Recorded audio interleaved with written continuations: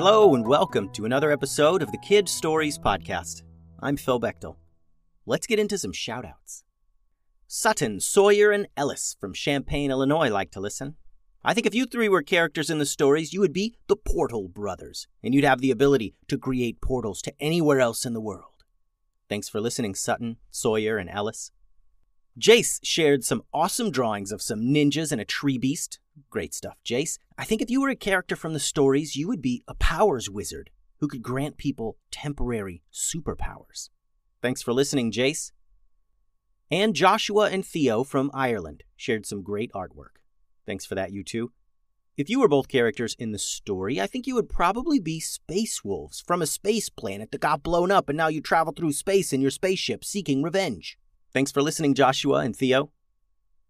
Today's episode is titled Atomic Shark Attacks, Part 2. Brooks, the kid wizard, adjusted the sails and tweaked the direction of their boat just a bit to get up to top speed. His brother, Wyatt, a black dragon, circled high above, eyeing the water below for any signs of Atomic Shark. Atomic Shark was blasting through the ocean somewhere on his way to the valley on a quest of revenge and rescue. He sought the whereabouts of his two partners in crime, Ivan the Terrible and Queen Anne, who he knew were being held somewhere in the valley. What he didn't know was that they had both been turned into harmless farm animals by Max, and were now residing safely among the other animals at Old Witch Tubes' farm. Brooks and Wyatt were hoping that Atomic Shark would never discover the details of his missing friends. Their plan was to meet him out in the ocean and fight him back to the dark side before he even got close to the valley. Wyatt swooped down near the boat and yelled to his brother over the crashing waves, "He's up ahead and coming this way!" Brooks ran to the front of the ship and looked ahead with his telescope. In the distance, the water was roiling and shooting up in the air as Atomic Shark sped forth up near the surface. A massive dark gray fin stuck up out of the water. This fin was at least 10 feet tall, giving some indication of the total size of Atomic Shark. Brooks was looking on in wonder, and before he could properly react with a battle plan, Atomic Shark sensed the boat and leaped out of the water. Brooks and Wyatt had heard of land sharks before. Most people had heard of them, but few people had ever seen one in person. They lived exclusively in the dark side, and there had never been any reports of them moving outside of that territory. Atomic Shark was still half a mile away, but even at this distance, Brooks could see that he was nearly as tall as his boat. He was unbelievably huge, nearly a giant, as big as a whale. He looked just like a shark with an exceptionally large dorsal fin, but he also had two muscular arms and legs like a giant human crossed with a giant shark. This beast flopped himself out of the water, and his momentum allowed him to surf on his feet. He splashed along the surface of the water, heading straight for the boat. Atomic Shark lifted each of his clenched fists up into the air, and Brooks could tell that he was planning on smashing those powerful fists down on his boat in just a few seconds. And one powerful strike from this shark would surely crush the modest sailboat right in half. Brooks leaped off the side of the boat, and before he hit the water, Wyatt flew in, angled low, and Brooks landed right on his back. Wyatt shifted his wings and tail and flew straight up, out of Atomic Shark's destructive path.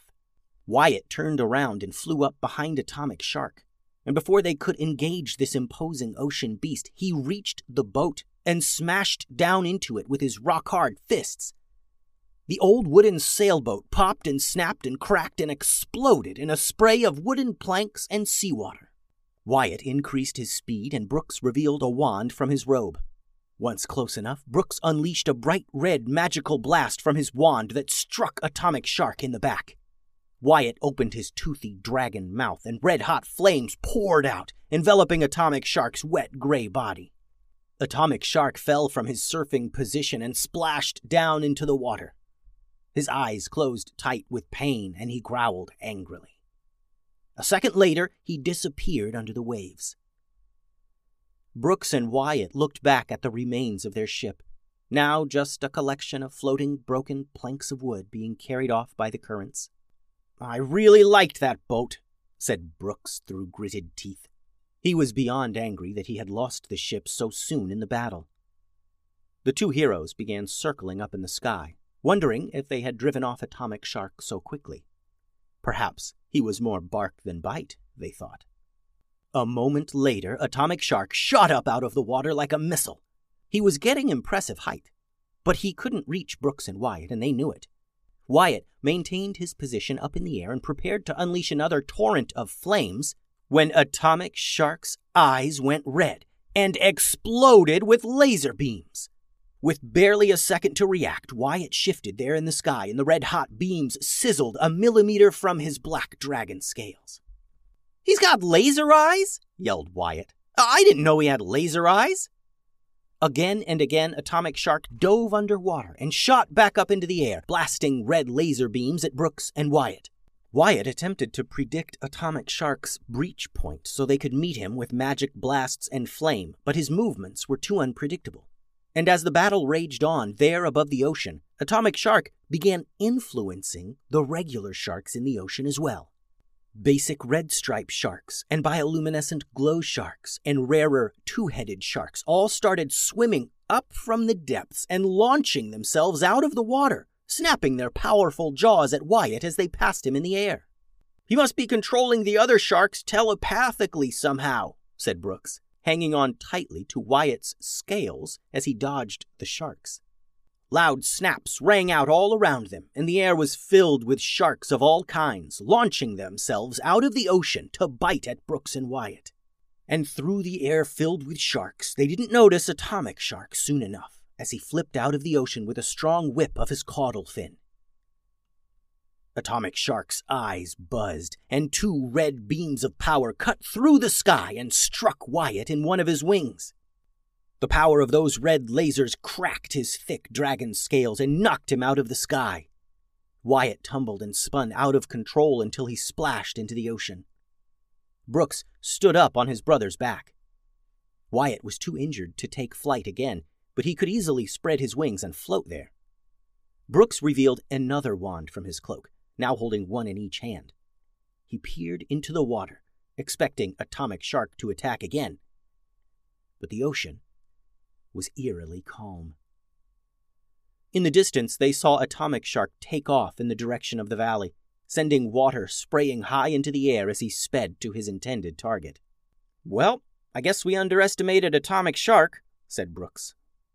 "Yeah, maybe fighting a 20-foot-tall evil shark out in the middle of the ocean was not such a good idea," agreed Wyatt.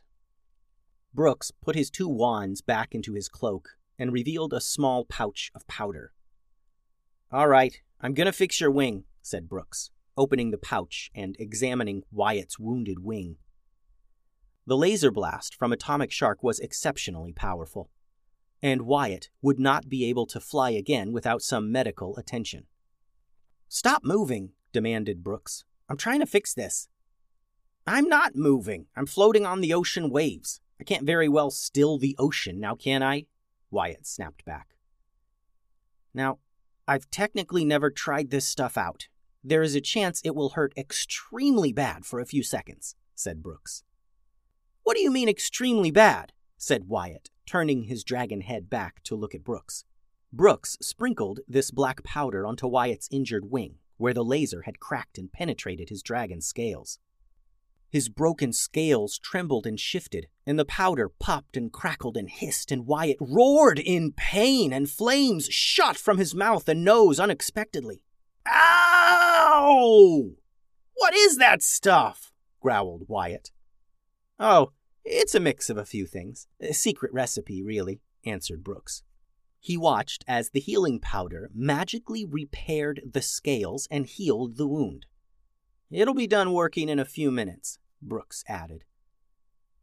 "Then we need to get back to the valley and get ready for another fight," said Wyatt, "and I think we're going to need some help this time." Brooks agreed. A bit later, they took to the skies again, Wyatt racing as fast as he could high in the clouds to reach Atomic Shark before he did too much damage in the valley.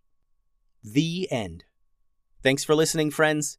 The website is kidstoriespodcast.com. Send all your drawings and things to kidstoriespodcast@gmail.com. Adios.